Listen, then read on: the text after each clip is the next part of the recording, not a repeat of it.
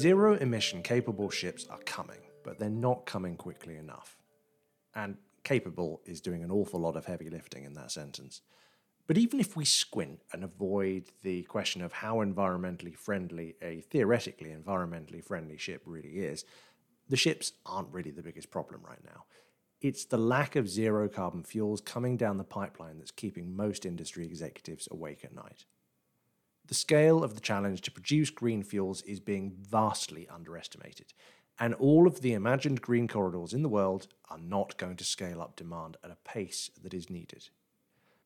For shipping to progress towards the next phase of this fuel transition, and in order for it to be in line with the ambitions set out by the IMO, there needs to be a fundamental shift in terms of policy, investment, public-private partnerships, and, let's face it, a leap of faith by investors on all sides.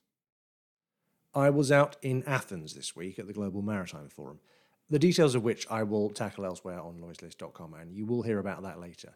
But for the purposes of today's edition of the podcast, I'm focusing on a few key conversations I had out there about progress towards shipping's zero-carbon future. And yes, you have heard me talk about this before, but the theme of this year's GMF was moving from ambition to action. And that's important because we're now at the point where we're in danger of stalling, and we need to see those pilot projects and agreements in principle start to scale into something more tangible. And I think what's interesting about the conversations inside the GMF, which I've been attending since its inception, I'm very supportive of, they're changing. They're changing the conversation, but perhaps not in the way that many of the members had thought about last year. The lack of regulatory ambition has been a pretty consistent thread woven through all GMF discussions over the last 6 years, and the glacial pace of change within the International Maritime Organization, well, that was routinely identified as the blocker, as the bit that was preventing progress towards shipping's zero-carbon future. But the greenhouse gas reduction pathway agreed by the IMO in July, that has stripped away a very convenient scapegoat and left many who had, well, not been expecting quite such an ambitious agreement to emerge, it's left them exposed. That's my personal view, of course, and I can tell you it's not an overly popular one inside the GMF discussions, but I think it's worth addressing. It's a thought I put to Citi's Michael Parker, who, apart from revelling in his newfound status as shipping's answer to Greta Thunberg, is also the chairman of the Poseidon Principles, a programme, of course, born out of the GMF. I asked him whether he thought I was being a terribly sceptical old journalist or whether I had a point. And before you listen, bear in mind these conversations were recorded on the sidelines of a very noisy conference in central Athens, so I'm afraid there is a little bit more background noise this week than usual. I think it's sort of fair, and I think we all need to be sceptical, in order to maintain the pressure. I think the surprise of the outcome of MEPC 80, I think we should view positively, because I think it sends a clear signal that even if it's challenging, the regulator is saying what needs to happen. Now the question is going to be how in the next 2 or 3 years they reset the regulation to make that happen. So let's not give them a free pass. We need to make sure that they live up to the policy execution against that ambition.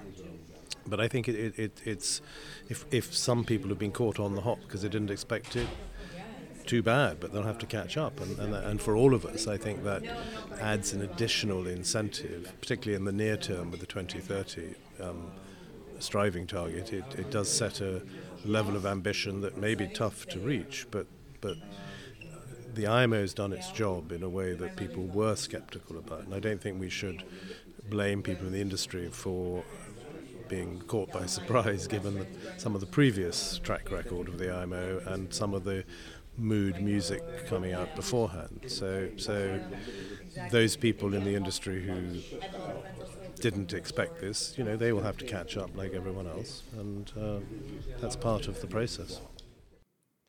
But what about that question of progress? Given the theme of moving industry from ambition to action, can we really be optimistic that the IMO's regulatory signals will now be enough to catalyse change? I think I'm more optimistic because I think what the IMO did was get as close as it could with 175 countries in unanimous agreement to aligning with Paris. So we know that SBTI is the only 1.5 trajectory that has come forward for shipping that meets the UN high-level expert group's definition. That doesn't mean there aren't other 1.5 trajectories, obviously. But I think by being so close to Paris, the logical thing is the IMO should move to Paris in 2028 when it reviews its ambition. So I think it does send a very clear signal. I think the role of cargo, why that is important, it goes to this sort of cross-sector view of shipping, which I think people within the shipping industry, often looking inward, don't realize that actually it is the cargo that drives the shipping industry. Without cargo, ships don't move, and it is the pressure on those cargo owners around their own decarbonisation of their supply chains that is being looked at by their shareholders, by their consumers, by their regulators if they have them. So it's the pressure on the outside world just as much as the shipping world that actually connects shipping to that. So shipping isn't going to sort of sit in isolation in the corner like it used to like to do. It's actually central to the global economy, and shipping should reflect positively on that opportunity. And I think that the encouragement it will therefore get from working closely with cargo owners and the fuel suppliers makes me more optimistic, because the global regulator has sent a very clear signal. Now, some people may say it's not quite there. I think it's almost there, and we should use that, but again, use the next few years to make sure they change the regulations around CII, do the things they have to do to help everyone have a common set of definitions and work to a common set of rules, that the IMO becomes therefore important to the big cargo owners, because the IMO is defining their Scope 3 emissions in their supply chain. So the IMO becomes a much more important regulator than just for ship owners. The inconvenient truth, however, is that the shipping industry is not moving fast enough towards zero-carbon ships or fuels, certainly not to meet current targets anyway. That, of course, risks further regulation and more costly transition as a result. According to an annual study which assesses the industry's progress towards the milestone target of at least 5% scalable zero-emission fuel being used by 2030, the industry remains off track across a series of crucial metrics. So I asked podcast regular and UN climate champion for shipping Katharine Palmer how concerned she was about the lack of progress and how far off track we really seem to be. I don't know if I would say concerned, but I think the 2030 and 2040 targets are definitely the ones that where we should be focusing. I think we're the only sector that's got these interim goals and targets, and so I think the course of the trajectory, the direction of travel is there, the timeline is there, and so really when it comes to taking action, that boundary, that framework is there for us to be able to take action. And I think what I've seen is maybe, like you said, a little bit of still waiting, and I think it's not just in the maritime sector. I think when we look across, we can see that demand signals are weak in all sectors. So if we take the Breakthrough Agenda report, which has other sectors like green hydrogen, green steel, road transport, and you look at the recommendations that came out of that report that was launched in September, again, it's the demand recommendations that are not signals that are not there. So I think this clear articulation of making that commitment that we want zero emission fuels in this quantity by this date, with this life cycle assessment, with this greenhouse gas intensity, with this sustainability criteria, we can make that signal quite clear, that then provides the certainty upstream for the fuel producers to be able to know there is a market that is readily available, ready to transition, ready to buy this fuel. So I think there is this period of kind of settlement around what actually happened at the IMO and trying to understand and translate it into real world action, that we can still think more people can start to take action, because I think otherwise people will sit back and wait for those regulations in 2025. But this period between now and then is for the industry to work with the policymakers and the regulators to make sure that regulation, when it's adopted in 2025, meets not only the level of ambition, but it's effective, rather than setting regulation that potentially delays achieving the level of ambition. So progress has been made.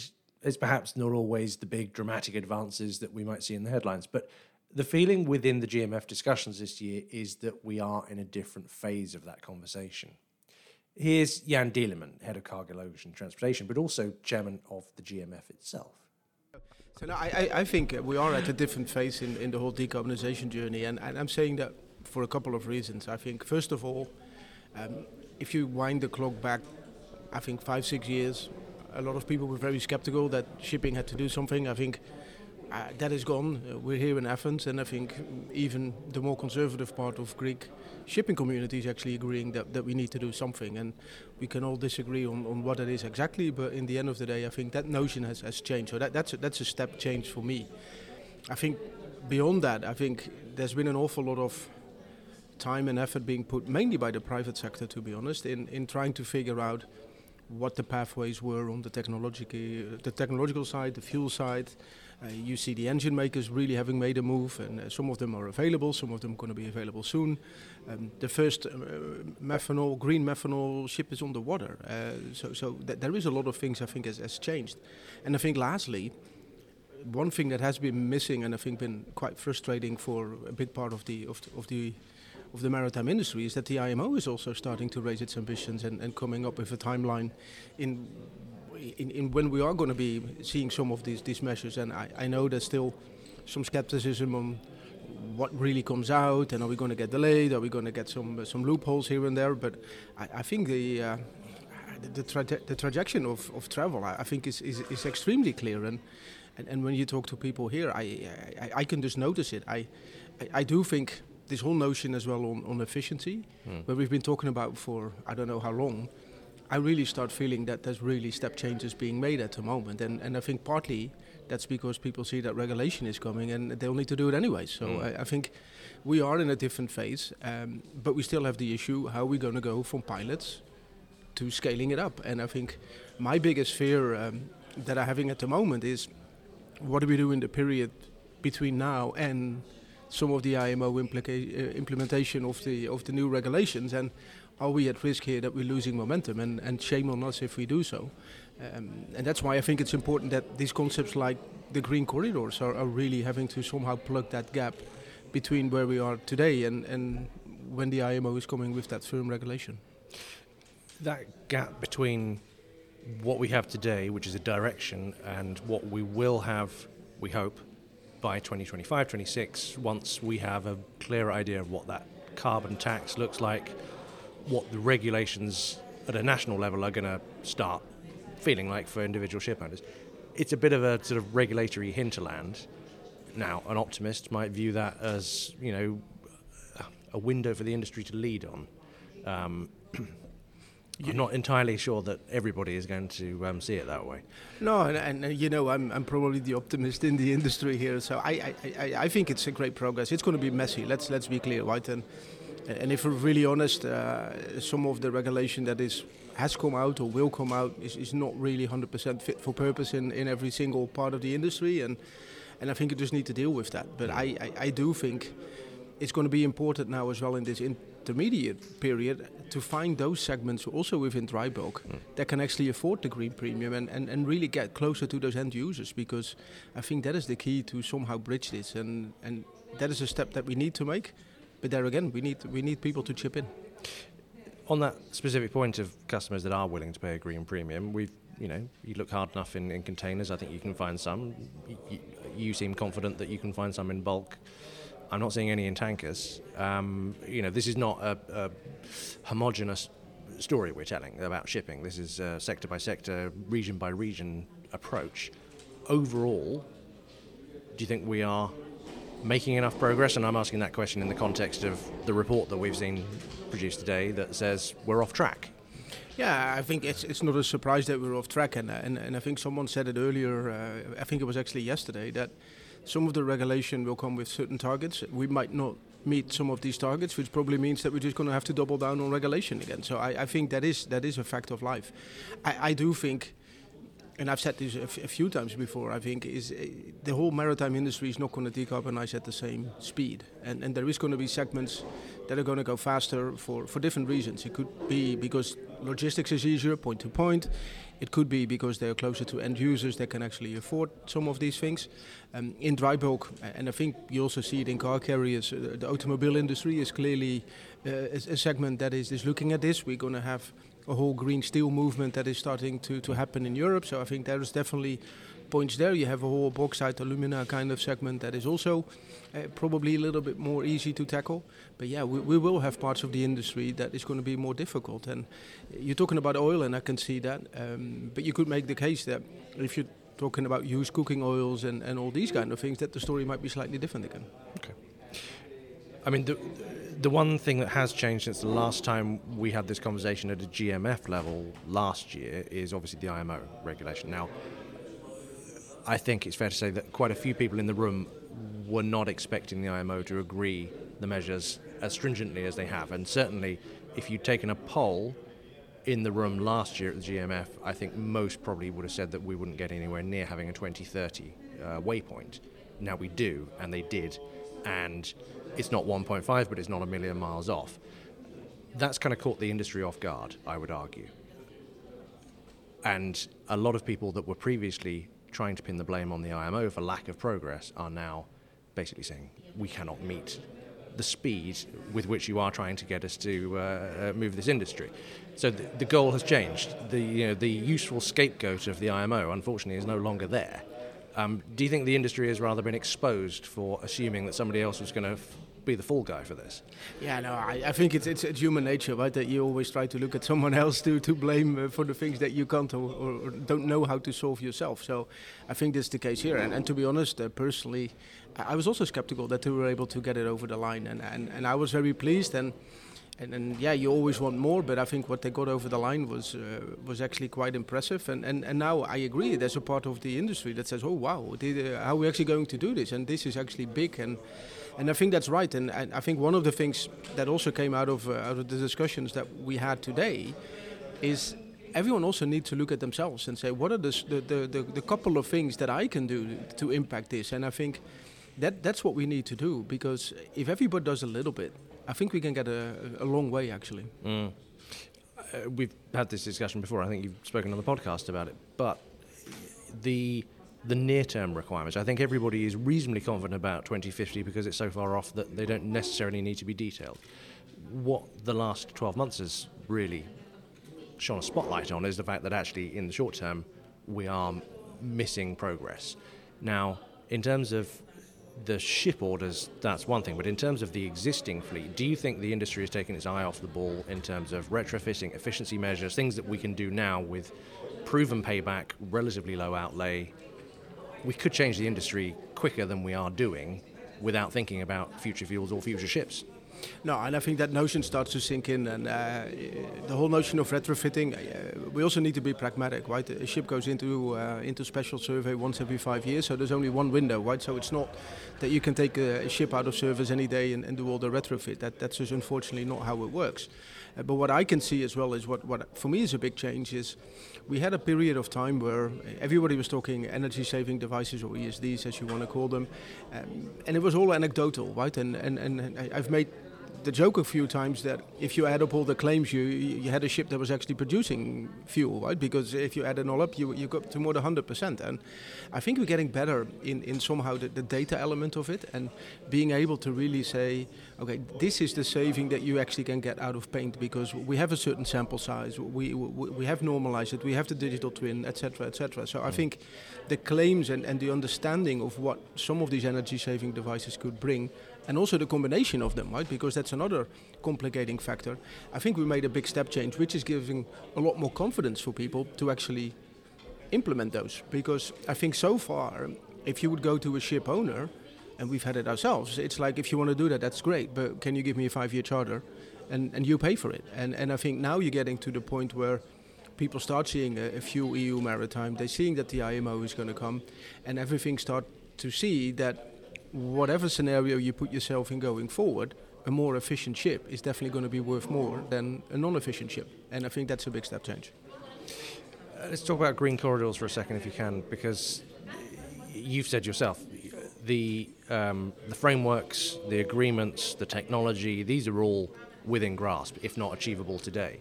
What's missing is that element of commitment and actually agreeing to things.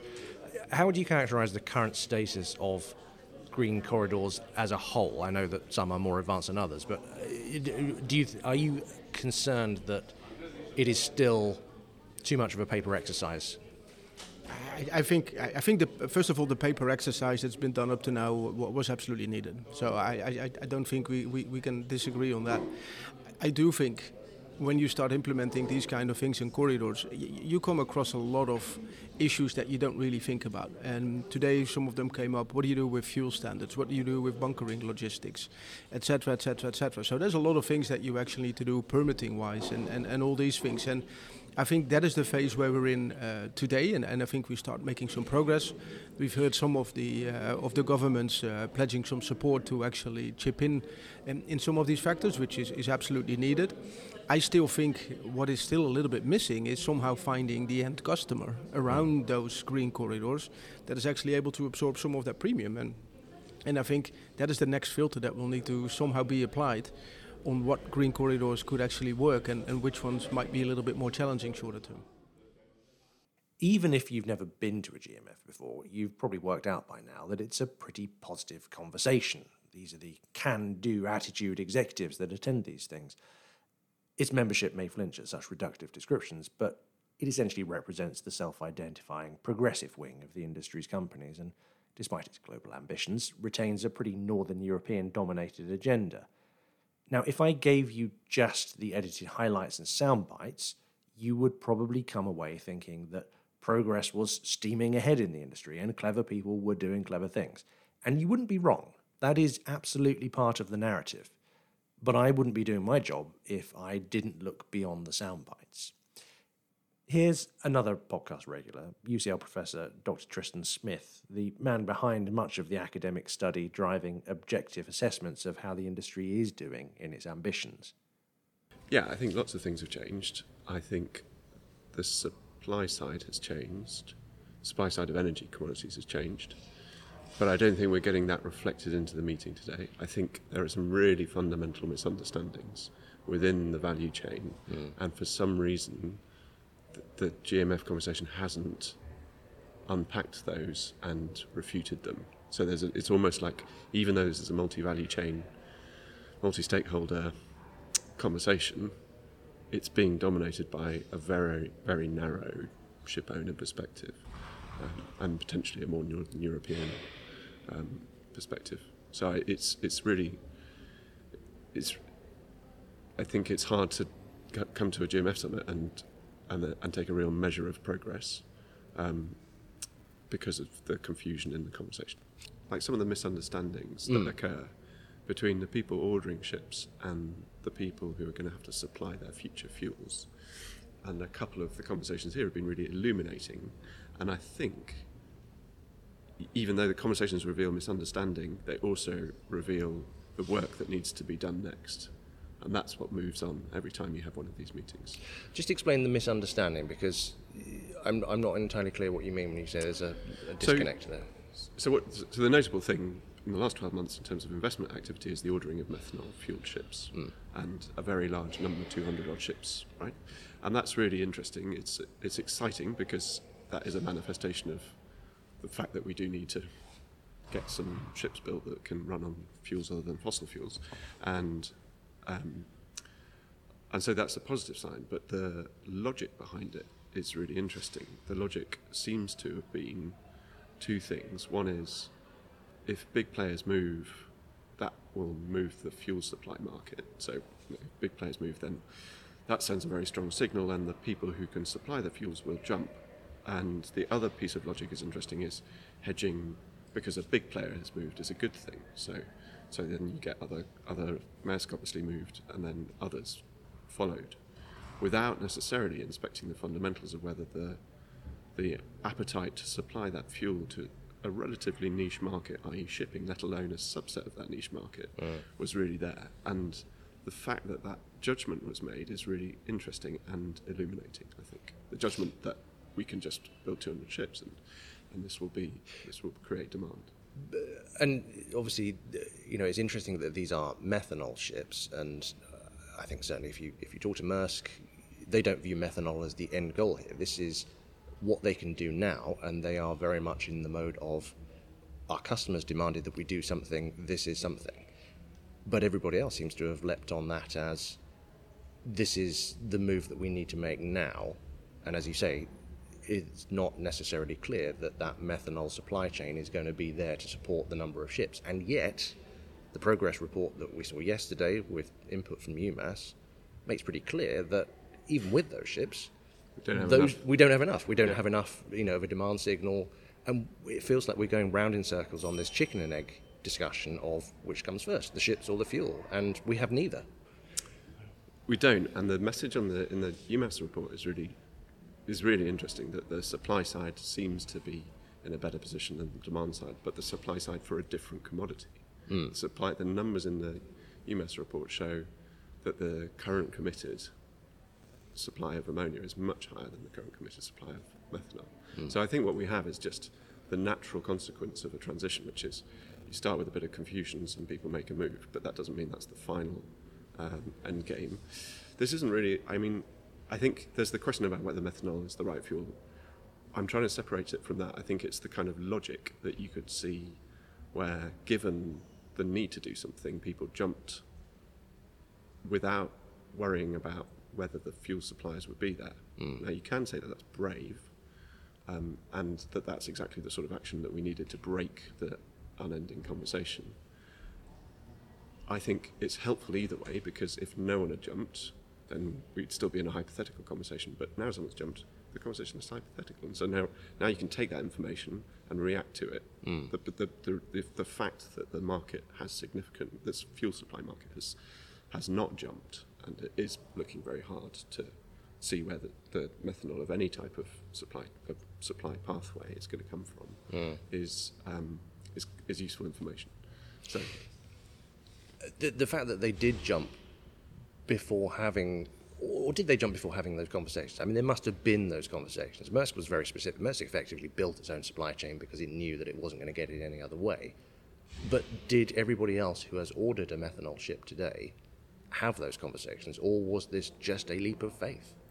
I'm sure everyone has had conversations. I guess the question is, to what extent was the due diligence done on the answers? If you go and ask a supplier, can you give me some fuel?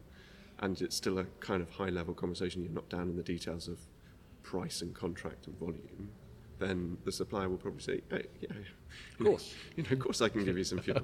But if you then go to the supplier with a very specific contract and say, and here is the price and the volume, and then they say, well, actually, that's not something that we can do, but maybe we could do this, and that's not the answer you want.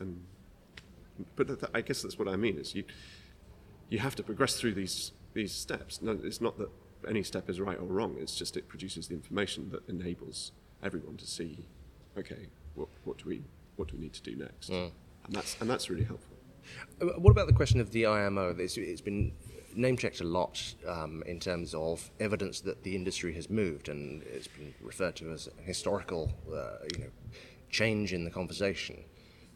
The reality, of course, is that it caught much of the industry off guard. They weren't expecting something as ambitious as what was agreed at the IMO. Now, granted, we now have to wait 5 years to see, whether or not the nitty-gritty of that detail is actually going to turn into legislation. But the fact is, the IMO is, for the next 5 years, not really there as a scapegoat for people who would otherwise have wanted to blame the lack of regulatory progress. Do you think that's coloured the conversation that we're having now? Yeah, I think the IMO outcome has impacted the conversation in the industry. I think it's impacted it in a couple of ways. So you have misunderstanding. It's really interesting to come to the summit and run sessions on the subject and still find a decent percentage of the audience don't have the basic fundamental knowledge of what the numbers are and therefore what they might mean for their decisions. So that's to some extent it hasn't changed the conversation because there's the misunderstanding. But I think that's starting to correct. But it's also created a sort of backlash, and a backlash in some very interesting places, I think. So I've been particularly following what, for example, some of the class societies are saying, and I was astounded to see Det Norske Veritas' maritime emissions forecast with its fuel analysis and emissions analysis based on a CO2 pathway which wasn't close to what the IMO agreed in its revised strategy. And this was published 2 weeks ago, so there's no excuse to not have that outcome. But when you go to the detail of what they discuss about technologies and fuels, all of the modelling has been done on the EU's greenhouse gas reductions and the pathway of the Fuel EU fuel standard, which is about a decade behind what the IMO agreed in its revised strategy. So the narrative that is being used in much of the sector, and undoubtedly informing some of the statements being made, like it's not possible, by some pretty important players, is very corrosive. But it's also, I think, ultimately futile, because I can't see how the regulators would react to that. All they do is drive a norm that damages the sector by creating the atmosphere for the wrong investment decisions. Okay, I have let this week's edition run longer than I should have, but I have come back from Athens with a huge amount of interesting discussion in my bag, and I wanted to share at least some of it with you this week. There will be more to follow, I promise. For now, though, thank you to Michael, Katharine, Jan and Tristan for their contributions that have made it into this week's edition, and thank you for their time for the stuff that hasn't, but will do. Thank you to those who haven't yet featured on this podcast, but did take the time to talk to me. I promise I haven't ignored you. You will appear. Thank you to the GMF as well for allowing me to be part of the conversation and their willingness to encourage real debate. What can seem like dissent is really an attempt to get to some fundamental truths, and the fact that they encourage this debate, I think, is a really important part of what they do. Thank you, of course, for listening. Have a good week, everybody.